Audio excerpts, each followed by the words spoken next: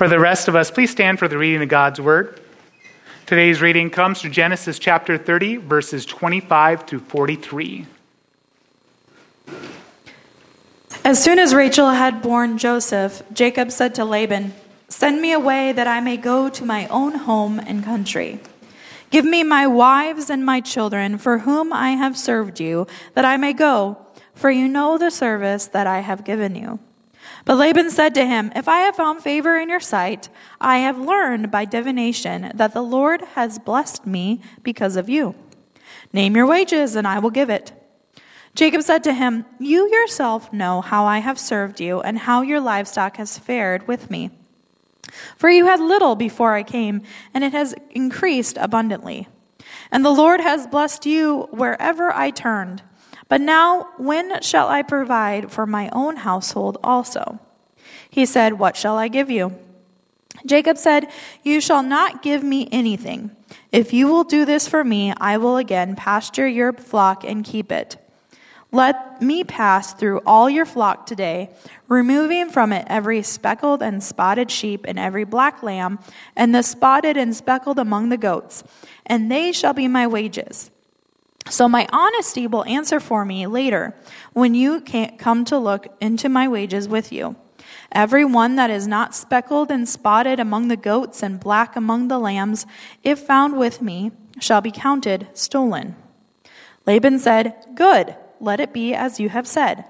But that day Laban removed the male goats that were striped and spotted, and all the female goats that were speckled and spotted, every one that had white on it, and every lamb that was black, and put them in charge of his sons.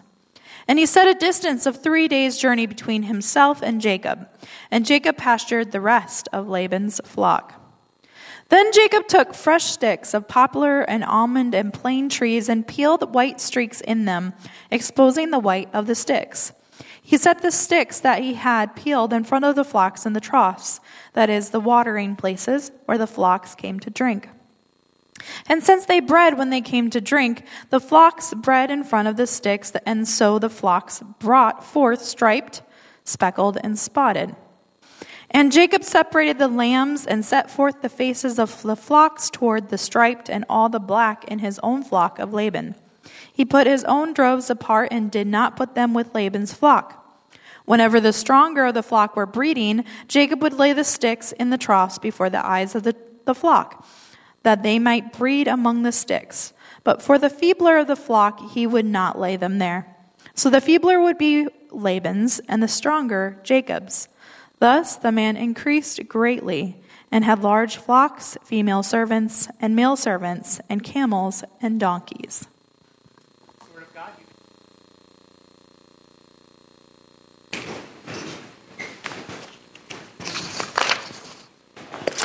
Teenagers having to stand a lot today, huh? That's okay. Have you ever felt forgotten by God? There are 2 ways we feel forgotten by God. When life gets difficult, we wonder if God has forgotten about his promise or that we even exist. Much like Joseph, the son of Jacob, when he was sitting in a prison cell for a crime he did not commit. The other way is when we are in sin and we think the eyes of God must be blind. See, Jacob can't see the hand of God in his trial with Laban. He's much like that first part of feeling forgotten by God, that with his father-in-law. But God tells him in a dream in the next chapter. What this chapter really is about is the providence of God. Providence is one of those churchy words. I'm going to try to define it for you the best I can. Chapter 30 and chapter 31 are a study in descriptive versus prescriptive literature. Chapter 30 really is just what happened. Very little mention of God throughout all of it. In fact, the second half, really not mention of God at all, except by Laban, who is trying to manipulate Jacob. But in chapter 31, Jacob gives us an idea of what's been happening under the surface. God had appeared to Jacob in a dream and told him what would be happening, that God would defend him and take up his part. Chapter 30 is what did happen. In fact, we even see with Jacob's wives, them praising God for actually what would be very sinful and they knew was wrong. In the rest of the chapter right here with his work, we see Jacob's craftiness being exalted. Chapter 31, we are told what's going on beneath the surface as Jacob relays a dream that God gave him of the events of chapter 30. Jacob's life, especially before he is renamed as Israel, is one of providence in that we see his providence. See God's providence. John Piper, I think I have a slide right here. I tried to put all my quotes in slides today so you don't have to just listen to me. Providence is God's purposeful sovereignty. Its extent reaches down to the flight of electrons, up to the movement of galaxies, and into the heart of man. Its nature is wise and just and good, and its goal is the Christ-exalting glorification of God through the gladness of a redeemed people in a new world. To put this more simply, I would say providence is God's direct sovereignty. See, everything happens due to God's control, but there are things where God reaches out and makes them happen, as opposed to allowing other things to happen. For instance, Samson. Samson's not following the Lord, so the Lord has this Philistine girl cross his path, and he decides he wants to marry her, which was against God's law. God uses Samson's disobedience to accomplish his purposes, and that's what it says in the book of Judges there. However, you have times where God will make things happen, like, for instance, in what we've just read here with the sheep coming, being born with stripes and spotted and of a black color. Providence, the reason why Jacob's life seems to scream God's providence right now is because in the narrative, he doesn't realize it. He and his wives decide on their plans and their schemes, and they're so excited when they work, but truly it's God who is the one who is doing this because he had promised 2 chapters earlier that he would have offspring for Jacob and then also prosper Jacob. This is our sin of pride too. We don't acknowledge that it's God's hand at work. Instead, we prize our own ingenuity, grit, and cleverness. Pastor Andrew Curry, in his sermon on chapter 30, he sees the whole chapter really in the light of God's providence. I'm not going to preach his sermon. I'm not going to preach his sermon today, but I just want to note his points, and especially as we talk about last time on patriarchs. What is the context of what we're working with here? His first point was providence cannot be stopped by human obstacles. Providence cannot be stopped by human obstacles. That's certainly been true in the life of his grandfather and his father. There was lots of human obstacles that tried to prevent the calling and election of God here. Abraham had a lot of human obstacles. Half the time it was his own fault. He would say that his wife was his sister, but God's plan was not stymied. Isaac was basically bullied by the Philistines. But after a while, they end up making the same agreement with him as they did with his father. Andrew Curry's second point was providence grows the child of God. Abraham literally has his name changed, and we see how he changes through that by his own name change. But let's focus on Isaac. Isaac knew that Jacob would be his heir. He had heard the prophecy of God just as surely as his wife had heard when she inquired of the Lord why she was having such problems in her pregnancy. And he knew this, but he liked his older son Esau better, so he was going to bless Esau. And then, according to God's submissive will, he allows Jacob to deceive Isaac. And then when Isaac realizes it was Jacob he blessed instead of Esau, it says he trembled violently because he realized that human obstacles cannot prevent God's providence. And then he grew from it as well. Something we need to remember as well. Just because we mess up doesn't mean that's the end of the story. Just because we mess up doesn't mean we cannot then change to turn back to the Lord. Even as children of God, providence grows the child of God. And when Jacob left the home, he blessed Jacob. Isaac blessed Jacob. He didn't have to do that. He could have said, nope, fool me once, shame on me. Shame on you. Fool me twice, shame on me. He wasn't fooled. He was operating finally from a place of faith. Then finally, Andrew Curry's third point was providence is wonderful because God is wonderful. Not much to say about this other than look at the Bible. Actually, more important, look at the people around you right now. If it wasn't for the providence of God, you have any idea where they would be at? I was speaking with the Baptist pastor here in town, and we were talking about this very thing. And we were saying, I was like, well, I'd probably be in North Dakota somewhere. I'd probably be a severe alcoholic like my father and my father's father before him. I wouldn't have much of a hope or a future. And worst of all, I wouldn't have Jesus Christ in my heart. And that's the worst thing I can think of. And I wouldn't even know that I was missing it. If it wasn't for the providence of God, that's where you're at too. You have any idea where you'd be at? Even if you were successful and it seemed everything was going wonderful for you on the surface, without the Lord, you don't even know what you're missing. Providence is wonderful because God is wonderful. But for the grace of God, but for God's providential hand in my life, I have no idea where I would be, but I do know this. I wouldn't have the Lord in my life. Last time in Patriarchs in chapter 30, it was about Jacob's family life. His wife, his first wife, very fertile. Second wife, not fertile. They decide their servants are going to go into the mix. You have the mandrakes, the trickery. You have the two wives, the two sisters playing one against each other with the children. And it's an utter mess. But we know in all of this, it was God giving fertility to his wives.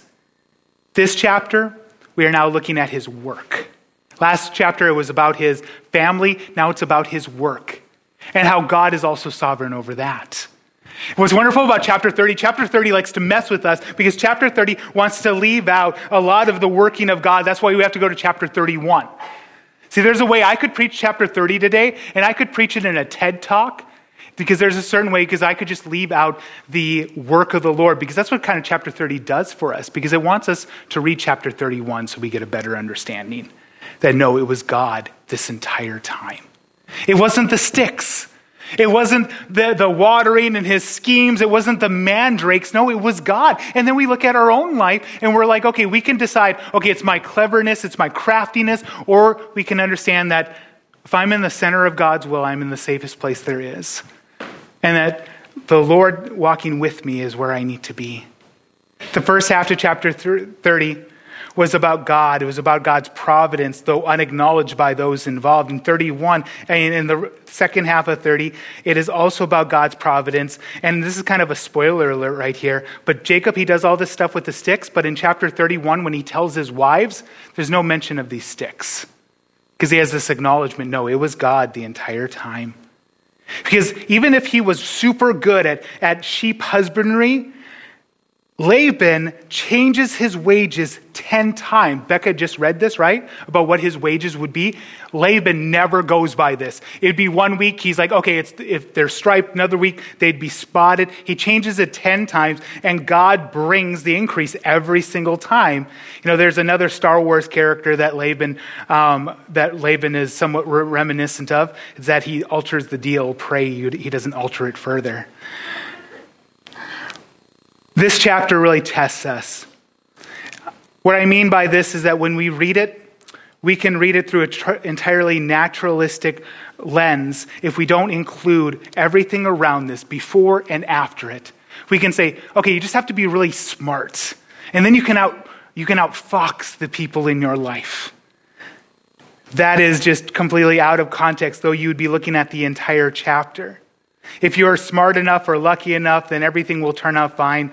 No, this was God who opens the womb, and it's God who provides, defends, and shepherds. In Romans chapter 11, when Paul is speaking about the mystery of Israel's salvation and God's further plan for them, he writes in verse 29, I think I have that up there. Oh, you guys are so good. You're just following along. All right. For the gifts and calling of God are irrevocable. This is one of the most comforting and probably will be one of the most frustrating things in your life. Because you can be a part in your life where your heart is just done. There's a song by Rich Mullins, there's a line and it says, I've been praying so hard it feels like there's blisters on my heart. And then you'll find out God is still there.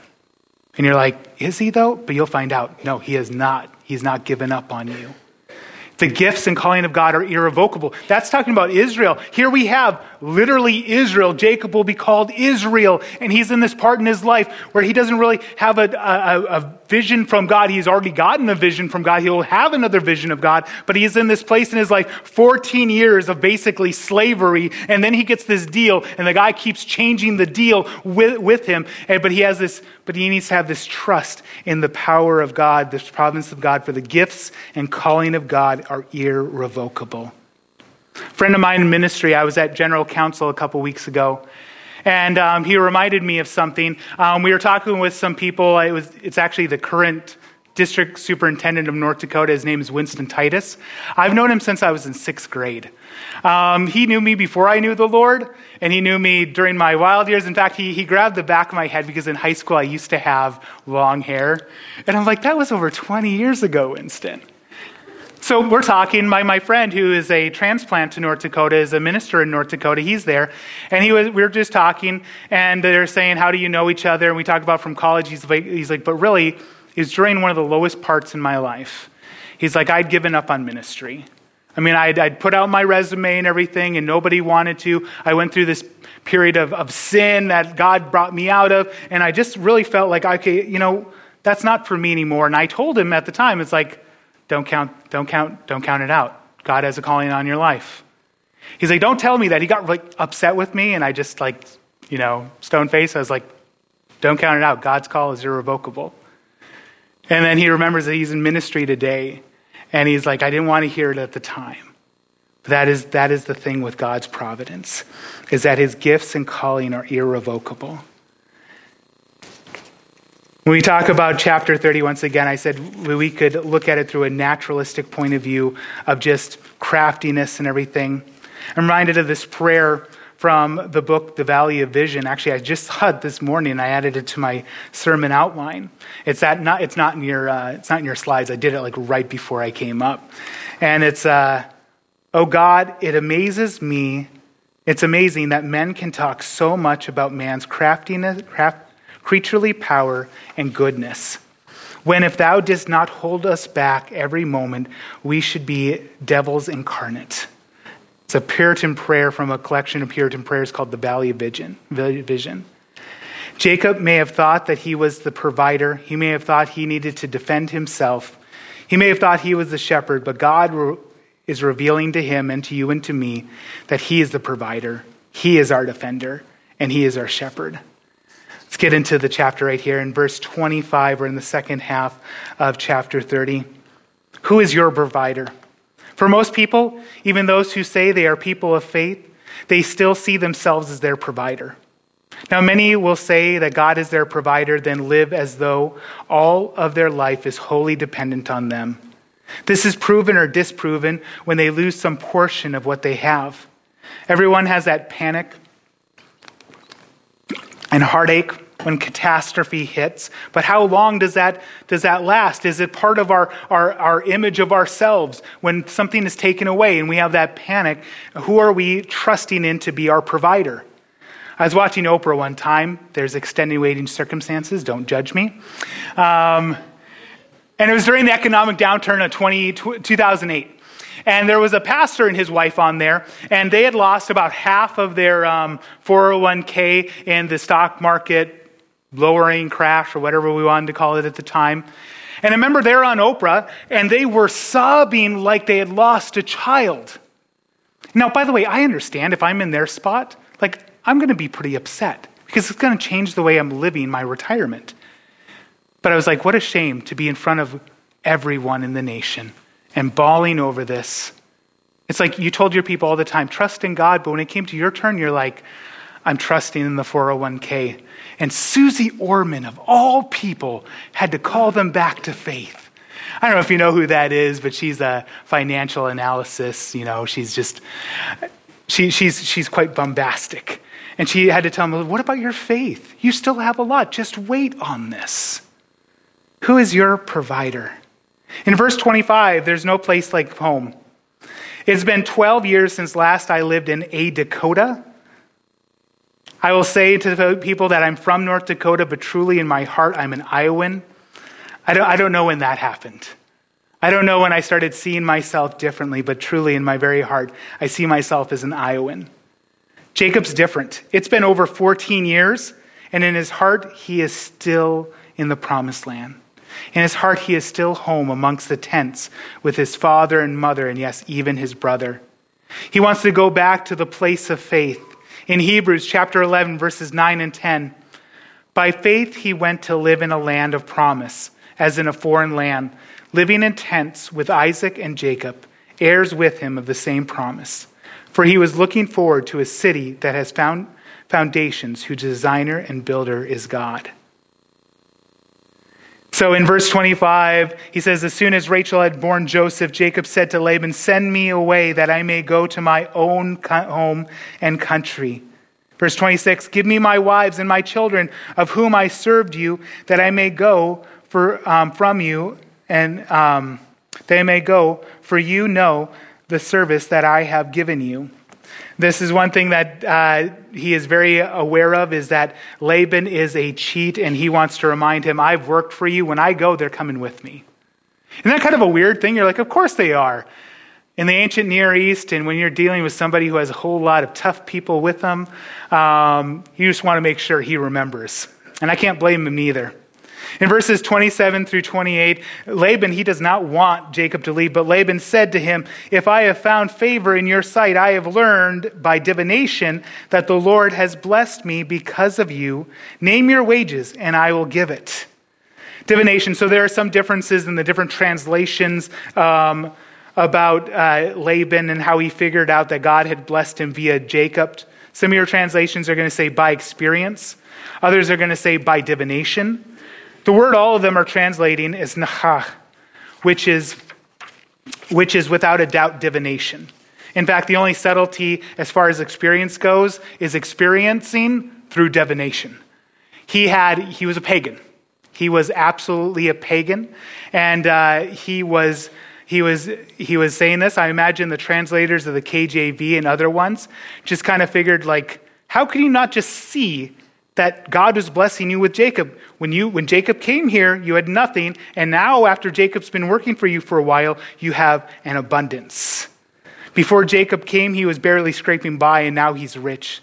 This tells us much about Laban. This tells us much about Laban because he pays lip service to Jacob's God. If you go in your scriptures right here, you'll see when Laban mentions the Lord, in verse 27, but Laban said to him, if I have found favor in your sight, I have learned by divination the Lord. And you see in your translations the way that's spelt. Capital L, capital O, capital R, capital D. I was at the small groups this last week, and I think in both small groups somebody mentioned, that's Yahweh. That is the covenant proper name of God. Laban's using this. Laban is, here we go. Awesome. Laban is a pagan. Why would he use this? To manipulate Jacob further. It's just like in the news, all of a sudden this news anchor, has no care about the Lord, is starting to quote Bible verses because they're trying to manipulate you. They're ripping them out of context. It's what Satan did to Jesus Christ when he was trying to tempt him. Laban here, he does not believe in the God of Abraham, the God of Isaac, and the God of Jacob, but he wants to manipulate Jacob. You ever wonder why godless heathens in the news will all of a sudden start quoting scripture? It's to manipulate you. It's like Footloose. You figure out what your goal is, and then you find scripture to justify it. As long as on the surface it says dance, we expect John Lithgow to dance. Pastor Vodi Bachman was being interviewed by somebody pertaining to this Marxist organization. And the person who was interviewing him is like, what about that thing that Jesus said about the 99 sheep and one is missing? So he goes out to find the one and leaves the 99. And Pastor Vodi Bachman, to his incredible credit, he's like, let me stop you right there. Here's what this means. And he actually witnesses to the man. You cannot use it for your own purposes because God is telling you he's coming after you, man. And I'm like, good on you, man.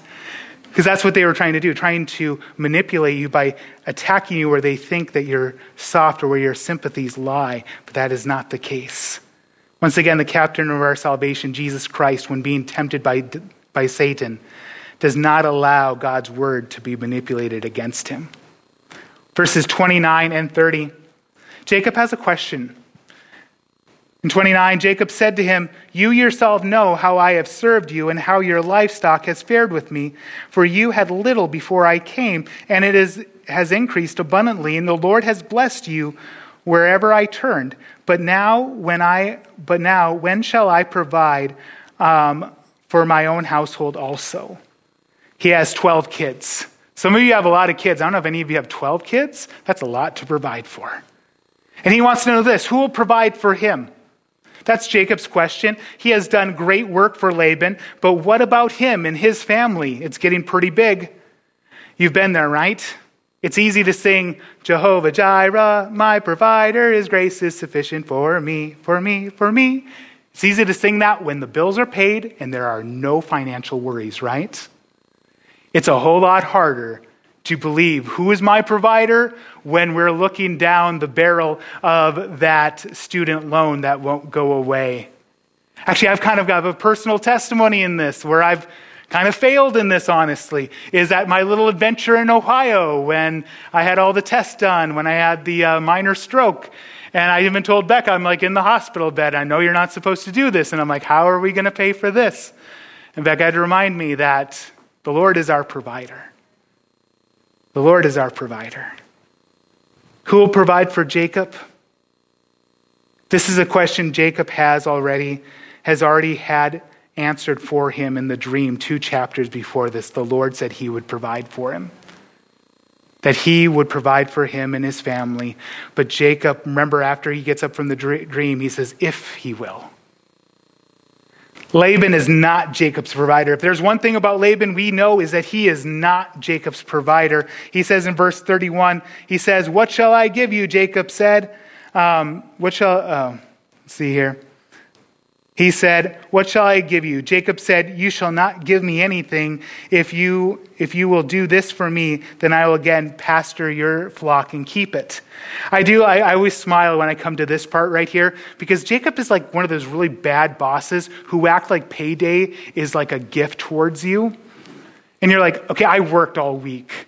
Okay, this is the push and pull right here, is you get my time, you get my labor, you get my expertise, and then I get money. You paid for that. That's what this has. So I love this part. It always makes me smile a little bit, because Laban's like, oh, what should I give you? And Jacob's like, don't give me anything. Are you kidding me? What have I been doing the last 14 years? Laban is like one of those bad bosses, like I said before. He is not Jacob's provider. He wants Jacob to be dependent on him instead of independent. So he wants the wage to be seen as a gift instead of a wage like it is. Last week I compared Laban to the Ferengi from Star Trek, and I feel like that was a pretty good illustration, so I'm going along with that today, because he was a big believer in the rules of acquisition, especially number 6. Never allow family to stand in the way of opportunity. One thing is for sure, Laban is not Jacob's provider. What about me and you? Sometimes we think our job is our provider when we lose our job. All of a sudden, it's terrible, right? And I've been there before too. It's not fun. It's terrible. It really tests your faith, because then you have to answer the question, who is my provider? Laban is not Jacob's provider. So Jacob, in verses 32 and 33, he has this idea. Okay, this will be my wages. I will get all the undesirable sheep. I will get all the undesirable sheep that are the minority in the flock, and that will be my wages. Jacob, actually, this is a fun, trivia type thing. There's actually a breed of sheep called the Jacob sheep. And I think I've got a slide right here.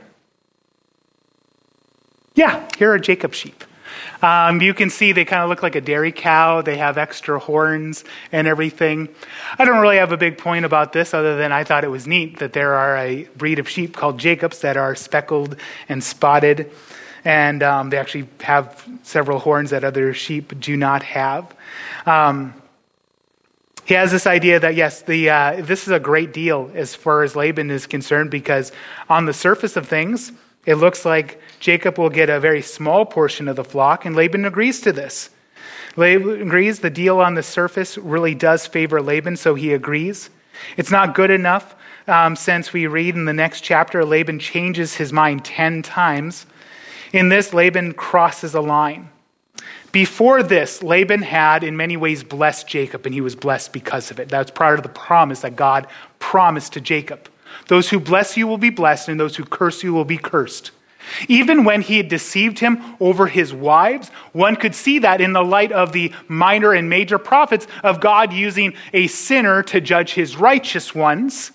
But now he will be legitimately cheating Jacob, and for this he will pay for it in literal livestock and literal money. It's a good thing he didn't have to pay for it with his life. He wants to cheat Jacob. He should have checked first whose Jacob was. Not who Jacob was, but whose he was.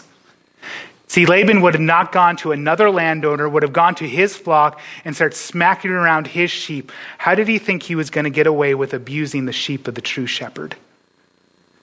This gets to the second point right here in verses 35 and 36, Jacob's defender. Being cheated or wrong is a terrible thing. It's only natural that we want to take revenge, but God tells us in Romans chapter 12, verse 19, Beloved, never avenge yourselves, but leave it to the wrath of God, for it is written, Vengeance is mine, I will repay, says the Lord. This is a matter of faith. This is a matter of trust. It's trusting that God's justice is higher than our justice, that he really will defend us against those who come at us, and that we have to just follow him and trust in him for these things. There was a time in my life I had a bad experience in ministry, and those who are ministers, you've had bad experiences too. We don't talk about it much. And I remember at the time, friends of mine, people who knew the situation, they're like, why don't you speak evil against what's going on? Why don't you run these people down? And I'm like, okay, first of all, I'm positive I've hurt people in ministry too, and I didn't even mean it. So there's that. And what God has forgiven me from is so much greater than what they've done to me. And I can trust God to take care of the situation. Laban is a legitimate cheat. In verse 35 starts with the word but. When you have the word but, whatever came before that, you can just discount. In verse 34, Laban said, Good, let it be as you have said.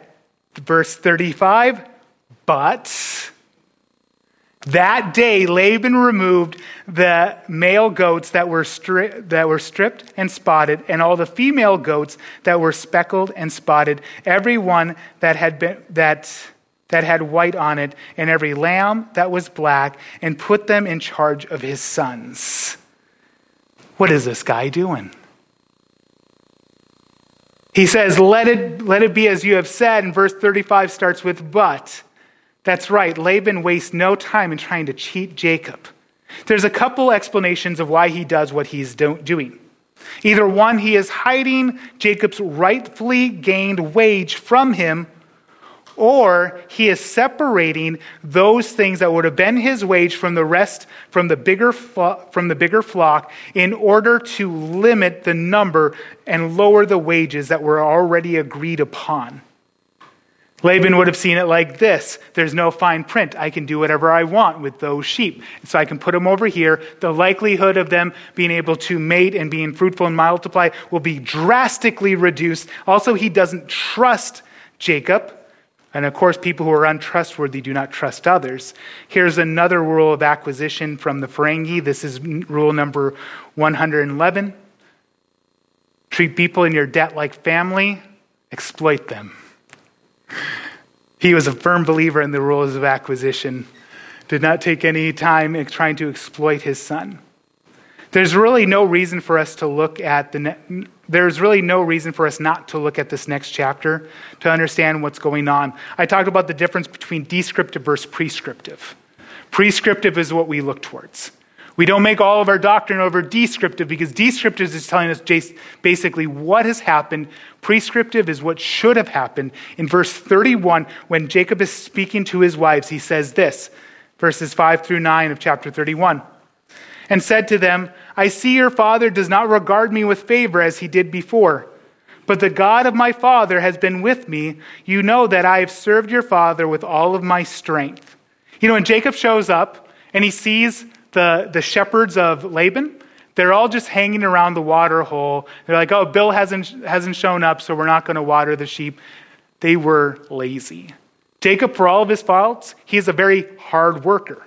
He serves their father with all of his strength. In verse 7, yet your father has cheated me and changed my wages 10 times. Once or twice is infuriating. 10 times is a joke. I read on here, but God did not permit him to harden me. But God did not permit him to harm me. If he said, the spotted shall be your wages, then all the flock bore spotted. And if he said, the striped shall be your wages, then all the flock bore striped. Thus God had taken away the livestock of your father and given them to me. 10 times, he really pulled out all the stops trying to cheat Jacob. And this is one of the reasons why I do not believe it was Jacob's craftiness and what he did with the sticks, because if it was, then you would expect the same result instead of different results every time the sheep gave birth to these lambs. He really pulls out all the stops trying to cheat Jacob.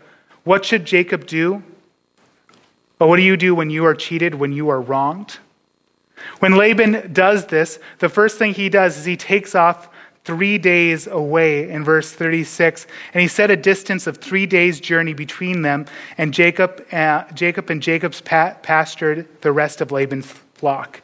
Another thing Laban was a firm believer in was the philosophy of Dwight Schrute.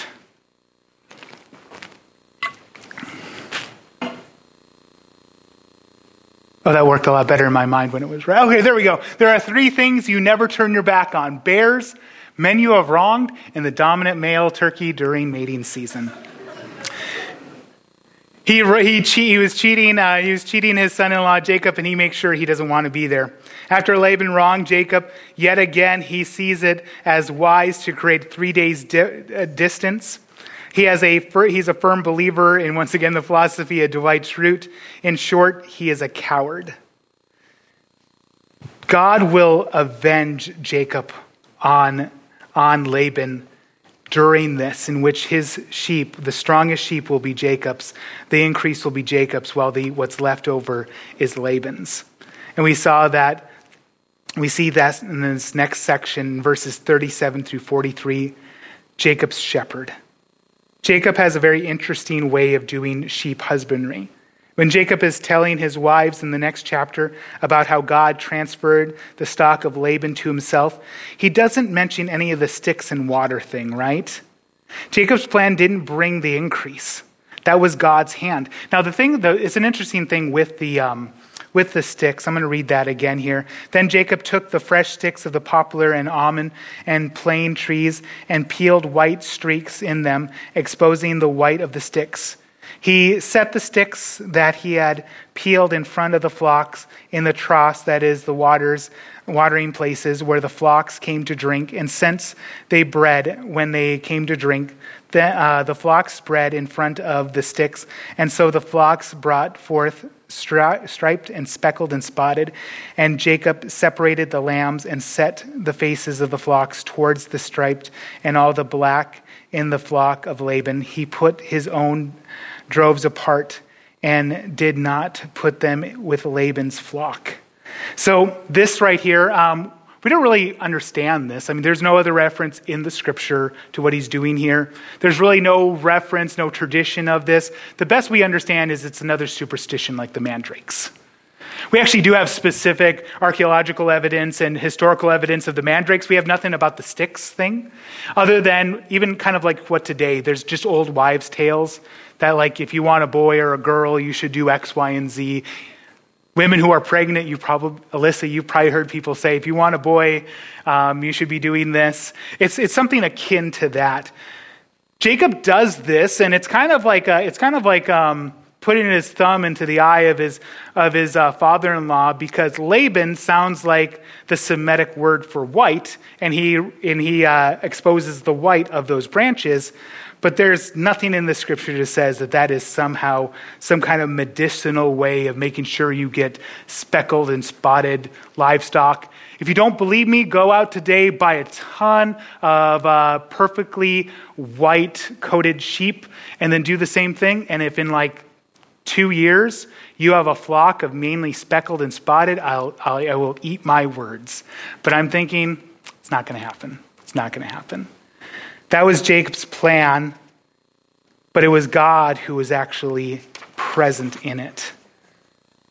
It wasn't the sticks. God appeared to Jacob in a dream in this next chapter, and never does he tell him, hey, good one with those sticks. I was going to come. I was going to be your defender. I was going to be your good shepherd. But you already had it. You already had it taken care of. You know why we have this in the scripture? It's an example of God's patience and his faithfulness in the middle of our ignorance and stupidity. God is Jacob's shepherd. What is happening here is God is Jacob's shepherd. He is providing a table before him in the presence of his enemies. He is making sure that he is not in want. In a couple of chapters, he makes him lie down in green pastures by wrestling him. He leads his people, Jacob's people, by the still waters, and he restores their souls. When his formerly murderous brother is after him, the Lord has him walk through the valley of shadow of death, and he is with him. God's rod and his staff comforts him, even if it means he has to walk funny afterwards. The Lord is your shepherd. He provides for you a table in the presence of your enemies. He leads you beside the still waters. He guides you through paths of righteousness for his name's sake. The great lie of the devil is for you to forget that and to think, I'm my own shepherd. I am the captain of my own soul. I am the one who sets these things as opposed to God being my shepherd. The one who protects, the one who provides, the one who defends. In verses 40 through 42, we see the great honesty and integrity of Jacob. I think we are seeing so much in Jacob's character starting to change, but obviously the big change is when God changes his name to Israel. He is good to his word. He separates the stock from one to another. This could have hurt Jacob. The spotted and speckled sheep could have mated with the pure spotless sheep, giving better likelihood that the spotted and speckled sheep would be born. However, he is honest. He lives with integrity, and God blesses him. In verse 43, which is the last verse of this chapter, thus the man increased greatly and had large flocks, female servants and male servants, camels and donkeys. Laban obviously did not have any integrity, but Jacob does. He is good to his word, separating his stock from the other stock, and he is blessed because of this. The last verse sums up all of this. God fulfills his word to Jacob. He had already promised him. And we see this, we realize this, we say, thank you, Jesus. But here's our problem. We want to be our own defender. We want to be our own shepherd. We want to be our own savior. We see this in the extreme when we see those people who are consumed with vengeance. It has destroyed their mind, but we should see it in the subtle ways as well. That unforgiveness we're holding on to. And we tell God, the cross wasn't enough. You were bruised for their transgressions. You were crushed for their iniquities, but I need to bruise them. I need to crush them. And this is what happens when we seek vengeance. This is the person who's overly defensive. They drive everyone away. We also want to be our own savior. But the fact of the matter is we make a poor shepherd, we make a poor defender, and we sure make a poor savior. Worship team, would you come up at this time? I started off this sermon with a question. Have you ever felt forgotten by God? All of Israel felt forgotten by God, and the Lord told them in Isaiah chapter 49, verse 16, behold, I have engraved you on the palms of my hands. Your walls are continually before me. Do you feel abandoned by God? Your name is engraved on his hands. It was done with spikes. He has written your name on his heart. How can he forget you? He's engraved you on the palms of his hands. Remember who's your provider, who is the one who is your defender, who is your shepherd, who is the good shepherd of the sheep. Actively trust and live in all of these three things in your life practically. When tragedy does strike, when you do have the bill that comes in, who is your provider? When somebody is speaking evil against you, who is your defender? If you believe God's your defender, then you wait and see the vengeance of the Lord to come. Or if you don't believe that, you defend yourself. Well, I got to stand up for myself. And by the way, there's nothing wrong at times in defending yourself. In fact, that's why Matthew 18 exists. That if there's problem between brothers and sisters in the Lord, we have a way we can do things. We confront, then we take another person, and then we have the whole church decide between us, and then we accept that. And then in 1 Corinthians, Paul is just appalled, however, because they took every matter to the civil magistrates. He says, isn't it just better for you just to be defrauded, let alone air out all the dirty laundry of the church in front of the whole community?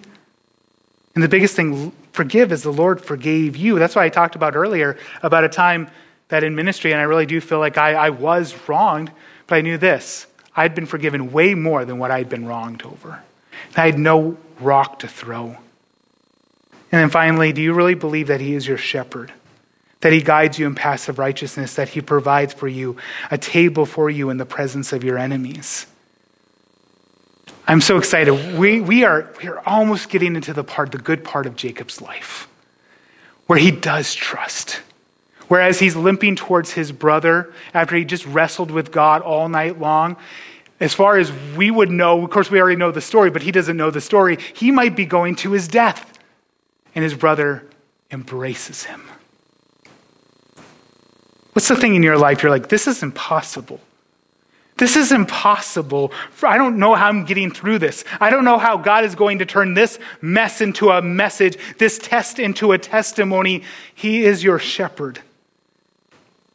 And the sheep don't always know where they're going, but they trust the shepherd is going to take them to the green pastures. Worship team, would you lead us in our final song?